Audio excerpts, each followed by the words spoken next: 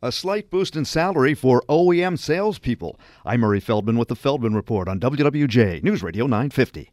The annual salary report is out today on automotive OEM salespeople. These are the professionals calling directly on auto manufacturers and Tier 1 and 2 suppliers. Executive recruiter Joe Giacomin, managing director at Angot Search Group in Rochester, does the analysis every year. He found if you're looking for a job in this field and you have 5 years experience, here's your salary benchmark.